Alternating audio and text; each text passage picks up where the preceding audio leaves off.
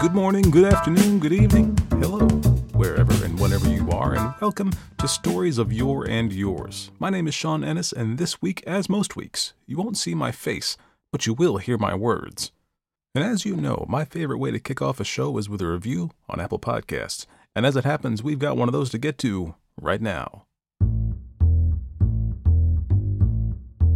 A Winner by Linvet. The reader is excellent. The stories are well chosen. Even within the limitation of having to use non-copyright texts, most of the stories are well worth a listen. Best of all, there is no buzz fuzz, the plague of so many podcasts, in this program. We get no bells, whistles, and congratulatory pats on the back. Good job. Well, thank you so much for the review, Linvet, and sorry for the bells and whistles in the review there. And remember, if you want your review read here on the show, it's easy to have that done. Just head over to Apple Podcasts or wherever you listen to your podcasts and leave a review. I will read and produce every review I see. And if I don't see yours, give me a heads up so I don't miss it. All right, remember last week when I talked about changing the name of the podcast? Well, the results are in for a new name. I put a poll on Facebook and Twitter, and a few of you even emailed in to vote. And the results were very close. Only one vote separated first and second place, and only one vote separated second and third place. Cobwebs from an Empty Skull came in a distant fourth, but I still can't help but love that name. The third place title was Weathered Pages, which is actually the option that came in first on Twitter. The second place option was Moonlit Tales, which won the poll on Patreon, but the overall winner and the future new name of this podcast is Ink and Ash, a short story podcast. And so now, of course, comes the work of commissioning a logo, getting my hands on some new merchandise for current and future patrons, and completing the whole rebrand process. I'll keep you posted right here about the timing of when the renaming and rebranding processes are complete. But speaking of patrons, thank you to my current patrons for your support. And I'm talking about you, Nick, Dan, Moxie, Kayla, Ken, Alan, Rob, Nate, Julio, and Vanessa. Thank you so much. And if you want to join the ranks of the elite patrons of Stories of Yore and Yours for as little as $2 per month, head over to patreon.com/SYYpodcast today. Bonus content is available to all levels, including the latest edition of Simply Stories, which just dropped last week and featured The Room in the Tower by E.F. Benson, an author that hasn't made an appearance on the main feed just yet. And don't forget, you get access to The Turn of the Screw, 4 other editions of Simply Stories, and the bonus trivia show Spot the Lie, which is currently on hiatus while we replace our good friend Ryan from Conspiracy Theoryology. And more bonus content, a new edition of Simply Stories every month, and extra stories too long for this format that I'll present between seasons. And that's just the bonus content.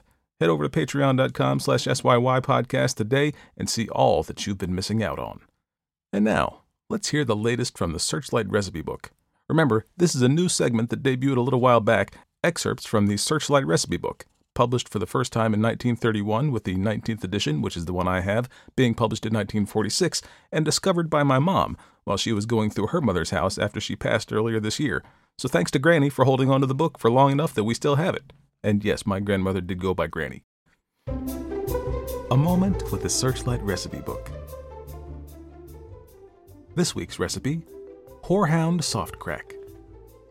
Ingredients: 1 1/3 teaspoons pressed horehound, 1 1/4 cup boiling water, 1/3 cup white corn syrup, 2 cups of sugar, and 1/8 teaspoon of salt. Pour water over horehound. Allow to stand 10 minutes. Strain. Combine sugar, salt, syrup, and water from horehound. Boil to soft crack stage, 275 to 280 degrees Fahrenheit. Pour in thin sheet onto well-buttered baking sheet. Mark into squares before candy hardens. This has been A Moment with the Searchlight Recipe Book. Well, now that we know how to make some horehound soft crack, let's go on to this week's story. The story comes to us from Nathaniel Hawthorne. Nathaniel Hawthorne was born on July 4th, 1804 in Salem, Massachusetts. His father, Nathaniel Hawthorne Sr., died when the younger was just 4 years old. He'd been a member of the East India Marine Society and died of yellow fever in Suriname. The family lived as boarders on a farm and then later in a home built by Hawthorne's uncles before Hawthorne was sent back to Salem for school at 15.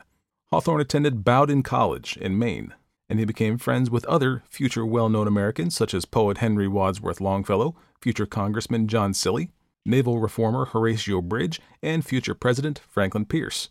Hawthorne's career bears some resemblance to many of the authors I profiled here in that he published a newspaper of sorts when he was a teenager that he distributed to his family, and he served as an editor of a magazine early in his career. The magazine was called the American Magazine of Useful and Entertaining Knowledge, which is one of those fun novel names of early magazines. But as opposed to many of the authors I've talked about before, or at least it seems like it's been a while since I've profiled one like this, Hawthorne seems to have lived a pretty happy life. He had a long and by all accounts happy marriage with 3 children, worked as a public servant while writing on the side, and as such seems to have made a pretty comfortable living. He worked as a weigher and a gauger at the Boston Custom House, later was appointed the surveyor for the District of Salem and Beverly, and inspector of the revenue for the Port of Salem, during which time he was busy enough that it was hard for him to write as much as he wanted. He was also appointed as consul in Liverpool when his friend Franklin Pierce became president. As for his writing career, Hawthorne started out selling short stories to magazines, but his first published work was a novel that he published anonymously entitled Fanshawe. His second novel, published 22 years later, is his most well-known work, The Scarlet Letter. The Scarlet Letter is a good example of the style with which Hawthorne is heavily associated, called dark romanticism. Dark romanticism is usually a kind of cautionary tale that suggests guilt, sin, and evil are the most inherent natural qualities of humanity. This is no coincidence if you look at Hawthorne's heritage. His great-great-grandfather was John Hawthorne, one of the judges who oversaw the Salem witch trials, and the only judge who never offered any regrets for his involvement in the trials. Now, Nathaniel Hawthorne's name was actually spelled without a W originally. That's Hathorne, before he added the W after the A, so Haw, Thorne, but it's speculated that he added that W to distance himself from his notorious ancestors. Now back to Hawthorne's work. The Scarlet Letter was one of 4 novels that he called his 4 romances. These were the only 4 novels that Hawthorne published in addition to his short stories, myths, and legends, of which there are about 100. That doesn't include the novel that he published anonymously or the 3 works that were unfinished at the time of his death. Hawthorne died at the age of 59 on May 19, 1864. Today's story, The Minister's Black Veil, was published in 1836 in the Token and Atlantic Souvenir. This was a book that was published annually, and it contained stories, poems, and other light and entertaining reading. The books were ornately decorated and were meant to be given as gifts. The annual started out as just the Token in 1829, but it merged with the Atlantic Souvenir in 1833 and ran as the Token and Atlantic Souvenir until it ceased publication in 1842. Hawthorne published stories in 3 different volumes of the Token and Atlantic Souvenir. All 3 proved to be popular among the reading audience, but none of them featured Hawthorne's name. But in 1837, one Horatio Bridge was reviewing that year's edition of the Token and Atlantic Souvenir for the Boston Post when he said of Hawthorne, "It is a singular fact that of the few American writers by profession, one of the very best is a gentleman whose name has never yet been made public, though his writings are extensively and favorably known." Horatio Bridge, of course, was a friend of Hawthorne's, but his praise was nonetheless genuine. As a side note, if you want to see the cover of the Token and Atlantic Souvenir, I've got a picture up on my social media. I believe it is posting tomorrow, and that'll be on all 3, Instagram, Facebook, and Twitter at SYY Podcast. You can follow that at any time to see that and any other pictures that I post during the week. Well, now that you know just a little bit more about Nathaniel Hawthorne and the Minister's Black Veil, let's move on to this week's feature presentation.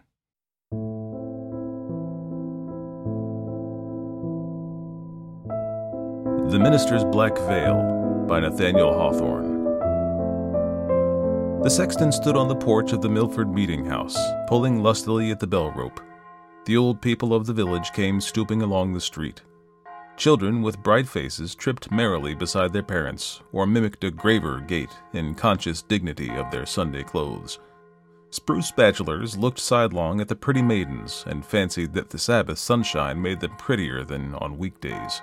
When the throng had mostly streamed onto the porch, the sexton began to toll the bell, keeping his eye on the Reverend Mr. Hooper's door. The first glimpse of the clergyman's figure was the signal for the bell to cease its summons. "But what has good Parson Hooper got upon his face?" cried the sexton in astonishment. All within hearing immediately turned about and beheld the semblance of Mr. Hooper, pacing slowly his meditative way toward the meeting-house. With one accord they started, expressing more wonder than if some strange minister were coming to dust the cushions of Mr. Hooper's pulpit. "Are you sure it is our parson?" inquired Goodman Gray of the sexton. "Of a certainty it is, Mr. Hooper," replied the sexton. He was to have exchanged pulpits with the Parson Schutt of Westbury, but Parson Schutt sent to excuse himself yesterday, being to preach to a funeral sermon. The cause of so much amazement may appear sufficiently slight. Mr. Hooper, a gentlemanly person of about 30, though still a bachelor, was dressed with due clerical neatness, as if a careful wife had starched his band and brushed the weekly dust from his Sunday's garb. There was but one thing remarkable in his appearance. Swathed about his forehead and hanging down over his face so low as to be shaken by his breath, Mr. Hooper had on a black veil. On a nearer view it seemed to consist of 2 folds of crape, which entirely concealed his features except the mouth and chin, but probably did not intercept his sight, farther than to give a darkened aspect to all living and inanimate things. With this gloomy shade before him, good Mr. Hooper walked onward at a slow and quiet pace, stooping somewhat and looking on the ground, as is customary with abstracted men, yet nodding kindly to those of his parishioners who still waited on the meeting-house steps. But so wonderstruck were they that his greeting hardly met with a return. "I can't really feel as if good Mr. Hooper's face was behind that piece of crape," said the sexton. "I don't like it," muttered an old woman as she hobbled into the meeting-house. "He has changed himself into something awful, only by hiding his face." "Our parson has gone mad," cried Goodman Gray, following him across the threshold. A rumor of some unaccountable phenomenon had preceded Mr. Hooper into the meeting-house, and set all the congregation astir. Few could refrain from twisting their heads towards the door. Many stood upright and turned directly about, while several little boys clambered upon the seats and came down again with a terrible racket. There was a general bustle, a rustling of the women's gowns and shuffling of the men's feet, greatly at variance with that hushed repose which should attend the entrance of the minister. But Mr. Hooper appeared not to notice the perturbation of his people. He entered with an almost noiseless step, bent his head mildly to the pews on each side, and bowed as he passed his oldest parishioner, a white-haired great-grandsire who occupied an armchair in the center of the aisle.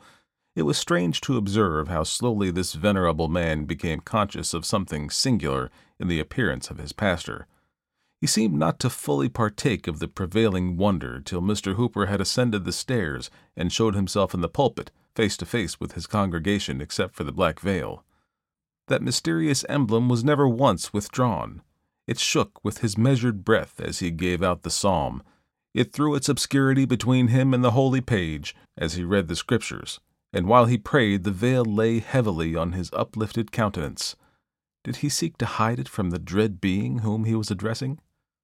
Such was the effect of this simple piece of crape, that more than one woman of delicate nerves was forced to leave the meeting-house. Yet perhaps the pale-faced congregation was almost as fearful a sight to the minister as the black veil to them. Mr. Hooper had the reputation of a good preacher, but not an energetic one. He strove to win his people heavenward by mild persuasive influences rather than to drive them thither by the thunders of the word.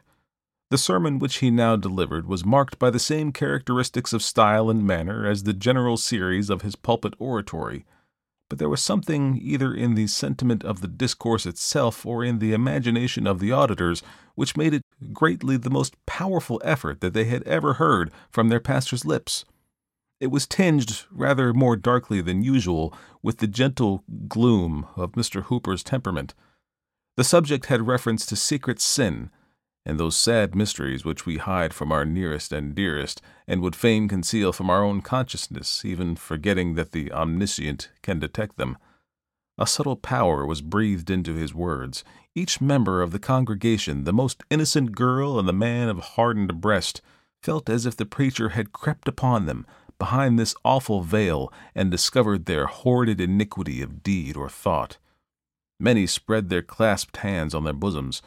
There was nothing terrible in what Mr. Hooper said, at least no violence, and yet with every tremor of his melancholy voice the hearers quaked. An unsought pathos came hand in hand with awe. So sensible were the audience of some unwonted attribute in their minister that they longed for a breath of wind to blow aside the veil, almost believing that a stranger's visage would be discovered, though the form, gesture, and voice were those of Mr. Hooper. At the close of the services, the people hurried out with indecorous confusion, eager to communicate their pent-up amazement, and conscious of lighter spirits the moment they lost sight of the black veil. Some gathered in little circles, huddled closely together, with their mouths all whispering in the center. Some went homeward alone, wrapped in silent meditation. Some talked loudly and profaned the Sabbath day with ostentatious laughter. A few shook their sagacious heads, intimating that they could penetrate the mystery, while one or two affirmed that there was no mystery at all, but only that Mr. Hooper's eyes were so weakened by the midnight lamp as to require a shade. After a brief interval, forth came good Mr. Hooper also in the rear of his flock. Turning his veiled face from one group to another, he paid due reverence to the heavy heads, saluted the middle-aged with kind dignity as their friend and spiritual guide, greeted the young with mingled authority and love, and laid his hands on the little children's heads to bless them. Such was always his custom on the Sabbath day. Strange and bewildered looks repaid him for his courtesy. None, as on former occasions, aspired to the honor of walking by their pastor's side. Old Squire Saunders, doubtless by an accidental lapse of memory, neglected to invite Mr. Hooper to his table where the good clergyman had been wont to bless the food almost every Sunday since his settlement. He returned, therefore, to the parsonage, and at the moment of closing the door was observed to look back upon the people, all of whom had their eyes fixed upon the minister. A sad smile gleamed faintly from beneath the black veil, and flickered about his mouth, glimmering as he disappeared. "How strange," said a lady, "that a simple black veil, such as any woman might wear on her bonnet, should become such a terrible thing on Mr. Hooper's face." "Something must surely be amiss with Mr. Hooper's intellects," observed her husband, the physician of the village. "But the strangest part of the affair is the effect of this vagary, even on a sober-minded man like myself. The black veil, though it covers only our pastor's face, throws its influence over his whole person, and makes him ghost-like from head to foot. Do you not feel it so?" "Truly do I," replied the lady, "and I would not be alone with him for the world. I wonder he is not afraid to be alone with himself." "Men sometimes are so," said her husband. The afternoon service was attended with similar circumstances. At its conclusion, the bell tolled for the funeral of a young lady. The relatives and friends were assembled in the house, and the more distant acquaintances stood about the door, speaking of the good qualities of the deceased, when their talk was interrupted by the appearance of Mr. Hooper, still covered with his black veil. It was now an appropriate emblem. The clergyman stepped into the room where the corpse was laid, and bent over the coffin to take a last farewell of his deceased parishioner. As he stooped, the veil hung straight down from his forehead, so that if her eyelids had not been closed forever, the dead maiden might have seen his face. Could Mr. Hooper be fearful of her glance, that he so hastily caught back the black veil? A person who watched the interview between the dead and the living scrupled not to affirm that, at the instant when the clergyman's features were disclosed, the corpse had slightly shuddered, rustling the shroud and muslin cap, though the countenance retained the composure of death. A superstitious old woman was the only witness of this prodigy. From the coffin Mr. Hooper passed into the chamber of the mourners, and thence to the head of the staircase to make the funeral prayer. It was a tender and heart-dissolving prayer, full of sorrow, yet so imbued with celestial hopes that the music of a heavenly harp, swept by the fingers of the dead, seemed faintly to be heard among the saddest accents of the minister. The people trembled, though they but darkly understood him, when he prayed that they and himself and all of the mortal race might be ready, as he trusted this young maiden had been, for the dreadful hour that should snatch the veil from their faces. The bearers went heavily forth, and the mourners followed, saddening all the street, with the dead before them, and Mr. Hooper in his black veil behind. "Why do you look back?" said one in the procession to his partner. "I had a fancy," replied she, "that the minister and the maiden's spirit were walking hand in hand." "And so had I at that same moment," said the other. That night the handsomest couple in Milford village were to be joined in wedlock. Though reckoned a melancholy man, Mr. Hooper had a placid cheerfulness for such occasions, which often excited a sympathetic smile where livelier merriment would have been thrown away. There was no quality of his disposition which made him more beloved than this. The company at the wedding awaited his arrival with impatience, trusting that the strange awe which gathered over him throughout the day would now be dispelled. But such was not the result. When Mr. Hooper came, the first thing that their eyes rested on was the same horrible black veil, which had added deeper gloom to the funeral and could portend nothing but evil to the wedding. Such was its immediate effect on the guests that a cloud seemed to have rolled duskly from beneath the black crape and dimmed the light of the candles. The bridal pair stood up before the minister, but the bride's cold fingers quivered in the tremulous hand of the bridegroom, and her death-like paleness caused a whisper that the maiden who had been buried a few hours before was come from her grave to be married. If ever another wedding were so dismal, it was that famous one where they tolled the wedding knell. After performing the ceremony, Mr. Hooper raised a glass of wine to his lips, wishing happiness to the new married couple in a strain of mild pleasantry that ought to have brightened the features of the guests like a cheerful gleam from the hearth. At that instant, catching a glimpse of his figure in the looking-glass, the black veil involved his own spirit in the horror with which it overwhelmed all others. His frame shuddered, his lips grew white, he spilt the untasted wine upon the carpet, and rushed forth into the darkness, for the earth, too, had on her black veil. The next day the whole village of Milford talked of little else than Parson Hooper's black veil. That and the mystery concealed behind it supplied a topic for discussion between acquaintances meeting in the street and good women gossiping at their open windows. It was the first item of news that the tavern-keeper told to his guests. The children babbled of it on their way to school. One imitative little imp covered his face with an old black handkerchief, thereby so affrighting his playmates that the panic seized himself, and he well nigh lost his wits by his own waggery.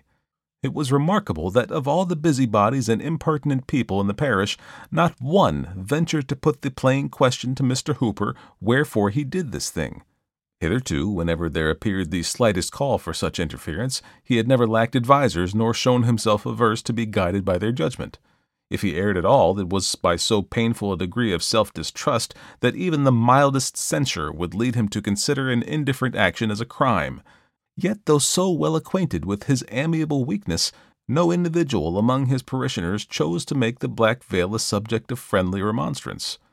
There was a feeling of dread, neither plainly confessed nor carefully concealed, which caused each to shift the responsibility upon another, till at length it was found expedient to send a deputation of the church in order to deal with Mr. Hooper about the mystery before it should grow into a scandal. Never did an embassy so ill discharge its duties. The minister received them with friendly courtesy, but became silent after they were seated, leaving to his visitors the whole burden of introducing their important business. The topic, it might be supposed, was obvious enough. There was the black veil, swathed around Mr. Hooper's forehead, and concealing every feature above his placid mouth, on which at times they could perceive the glimmering of a melancholy smile. But that piece of crape to their imagination seemed to hang down before his heart, the symbol of a fearful secret between him and them. Were the black veil but cast aside, they might speak freely of it, but not till then. Thus they sat a considerable time, speechless, confused, and shrinking uneasily from Mr. Hooper's eye, which they felt to be fixed upon them with an invisible glance. Finally the deputies returned, abashed, to their constituents, pronouncing the matter too weighty to be handled, except by a council of the churches, if indeed it might not require a general synod. But there was one person in the village, unappalled by the awe with which the black veil had impressed all beside herself. When the deputies returned without an explanation, or even venturing to demand one, she, with the calm energy of her character, determined to chase away the strange cloud that appeared to be settling around Mr. Hooper, every moment more darkly than before. As his plighted wife, it should be her privilege to know what the black veil concealed. At the minister's first visit, therefore, she entered upon the subject with a direct simplicity, which made the task easier for both him and her. After he had seated himself, she fixed her eyes steadfastly upon the veil, but could discern nothing of the dreadful gloom that had so overawed the multitude. It was but a double fold of crape, hanging down from his forehead to his mouth, and slightly stirring with his breath. "No," she said aloud and smiling, "there is nothing terrible in this piece of crape, except that it hides a face which I am always glad to look upon. Come, good sir, let the sun shine from behind the cloud. First lay aside your black veil, then tell me why you put it on." Mr. Hooper's smile glimmered faintly.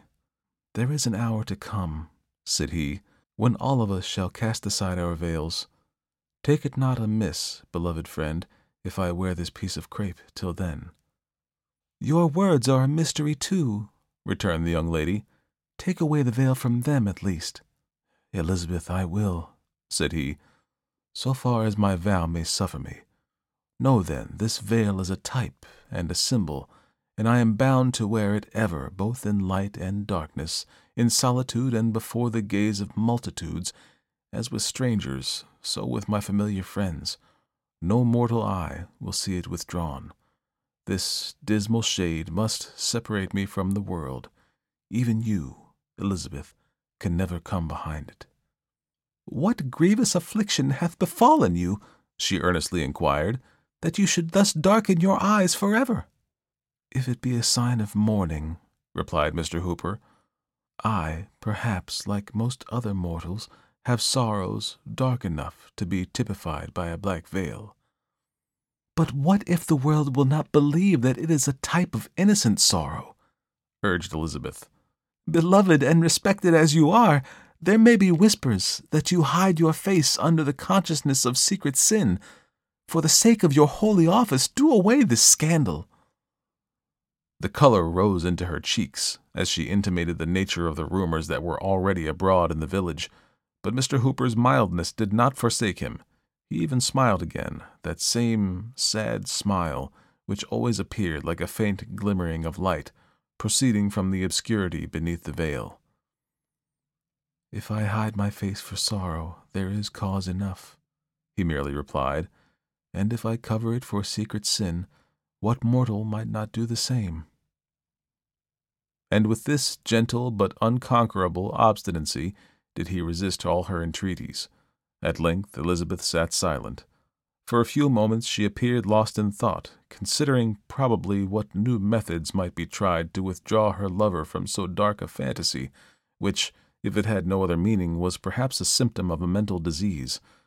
Though a firmer character than his own, the tears rolled down her cheeks. But in an instant, as it were, a new feeling took the place of sorrow. Her eyes were fixed insensibly upon the black veil, when, like a sudden twilight in the air, its terrors fell around her. She arose, and stood trembling before him. "And do you feel it then at last?" said he mournfully. She made no reply, but covered her eyes with her hand, and turned to leave the room. He rushed forward and caught her arm. "Have patience with me, Elizabeth," he cried passionately. "Do not desert me, though this veil must be between us here on earth. Be mine, and hereafter there shall be no veil over my face, no darkness between our souls. It is but a mortal veil. It is not for eternity. Oh, you know not how lonely I am, and how frightened to be alone behind my black veil. Do not leave me in this miserable obscurity forever. Lift the veil but once, and look me in the face," said she. "Never. It cannot be," replied Mr. Hooper. "Then farewell," said Elizabeth. She withdrew her arm from his grasp and slowly departed, pausing at the door to give one long, shuddering gaze that seemed almost to penetrate the mystery of the black veil. But even amid his grief, Mr. Hooper smiled to think that only a material emblem had separated him from happiness, though the horrors which it shadowed forth must be drawn darkly between the fondest of lovers.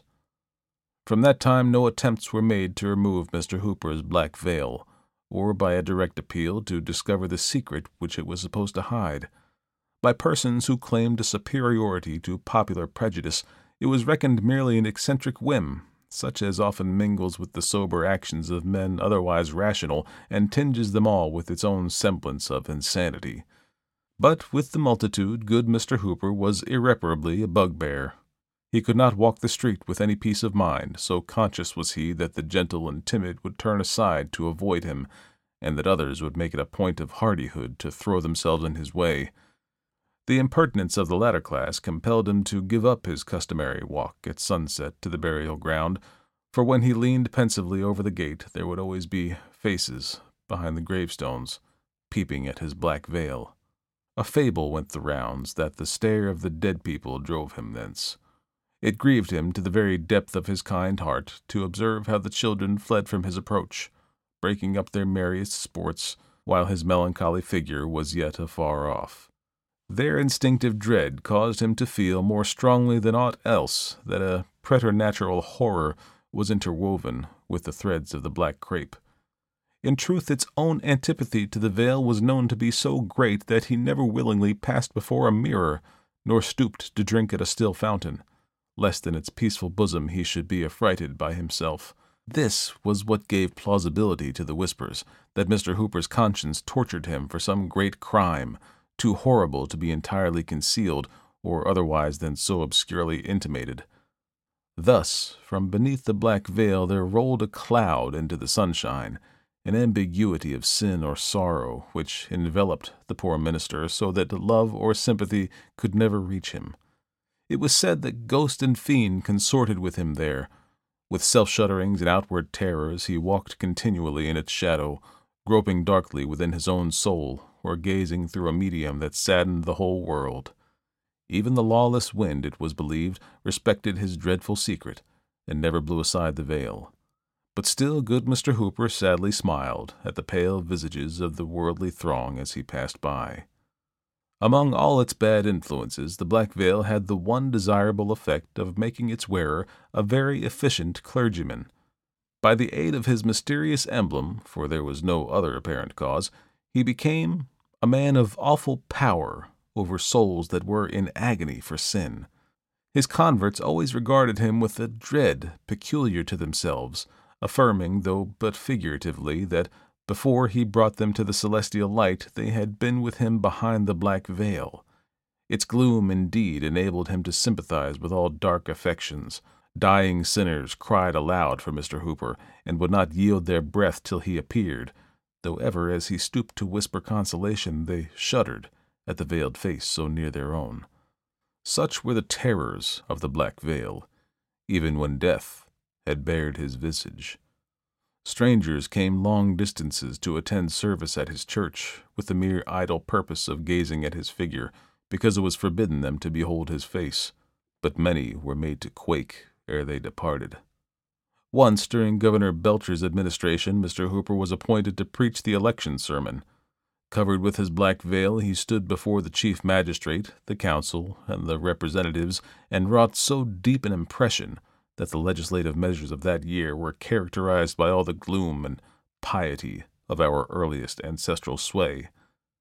In this manner Mr. Hooper spent a long life, irreproachable in outward act, yet shrouded in dismal suspicions, kind and loving, though unloved, and dimly feared, a man apart from men, shunned in their health and joy, but ever summoned to their aid in mortal anguish.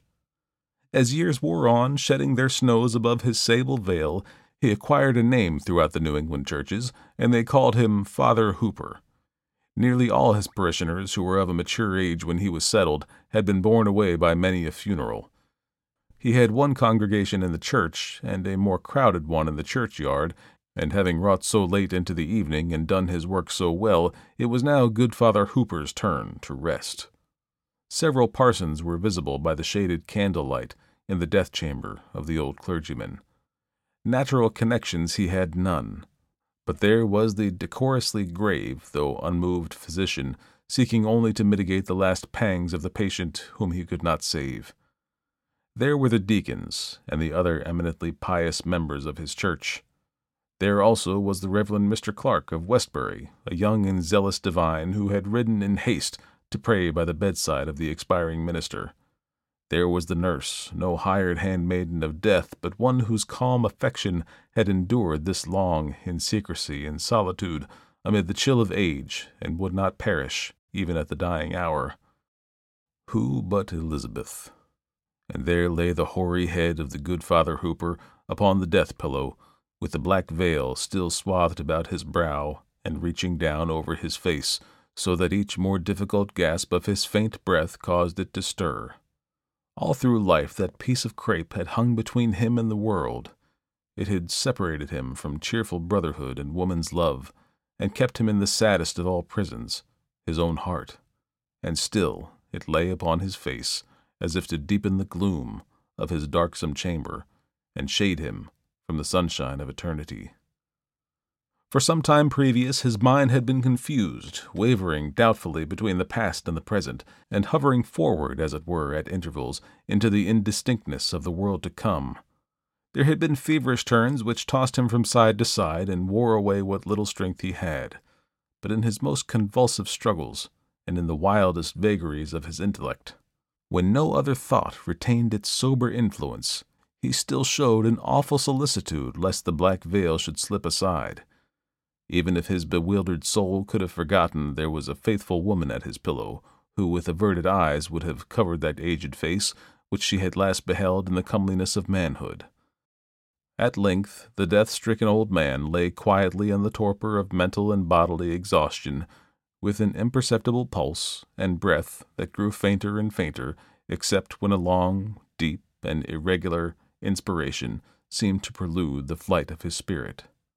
The minister of Westbury approached the bedside. "Venerable Father Hooper," said he, "the moment of your release is at hand. Are you ready for the lifting of the veil that shuts in time from eternity?" Father Hooper, at first, replied merely by a feeble motion of his head. Then, apprehensive, perhaps, that his meaning might be doubtful, he exerted himself to speak. "Yea," said he, in faint accents, "my soul hath a patient weariness until that veil be lifted." "And it is fitting," resumed Reverend Mr. Clark, "that a man so given to prayer, of such blameless example, holy in deed and thought, so far as mortal judgment may pronounce, is it fitting that a father in the church should leave a shadow on his memory that may seem to blacken a life so pure? I pray you, my venerable brother, let not this thing be. Suffer us to be gladdened by your triumphant aspect as you go to your reward. Before the veil of eternity be lifted, let me cast aside this black veil from your face." And thus speaking, the Reverend Mr. Clark bent forward to reveal the mystery of so many years. But, exerting a sudden energy that made the beholders stand aghast, Father Hooper snatched both hands from beneath the bedclothes and pressed them strongly on the black veil, resolute to struggle if the minister of Westbury would contend with the dying man. "Never," cried the veiled clergyman. "on earth, never." "Dark old man," exclaimed the affrighted minister, "with what horrible crime upon your soul are you now passing to the judgment?" Father Hooper's breath heaved. It rattled in his throat, but with a mighty effort, grasping forward with his hands, he caught hold of life and held it back till he should speak. He even raised himself in bed, and there he sat, shivering with the arms of death around him, while the black veil hung down, awful at that last moment, in the gathered terrors of a lifetime. And yet the faint, sad smile so often there now seemed to glimmer from its obscurity and linger on Father Hooper's lips. "Why do you tremble at me alone?" cried he, turning his veiled face round the circle of pale spectators. "Tremble also at each other. Have men avoided me, and women shown no pity, and children screamed and fled only for my black veil? What but the mystery which it obscurely typifies has made this piece of crape so awful?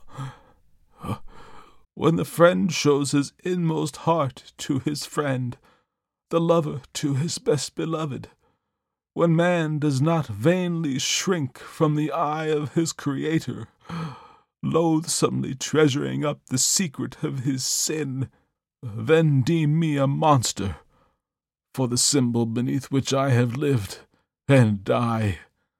I look around me, and lo, on every visage a black veil." While his auditors shrank back from one another in mutual affright, Father Hooper fell back upon his pillow, a veiled corpse, with a faint smile lingering on his lips.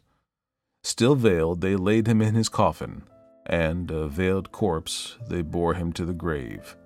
The grass of many years has sprung up and withered on that grave. The burial stone is moss-grown, and good Mr. Hooper's face is dust. But awful is still the thought that it mouldered beneath the black veil.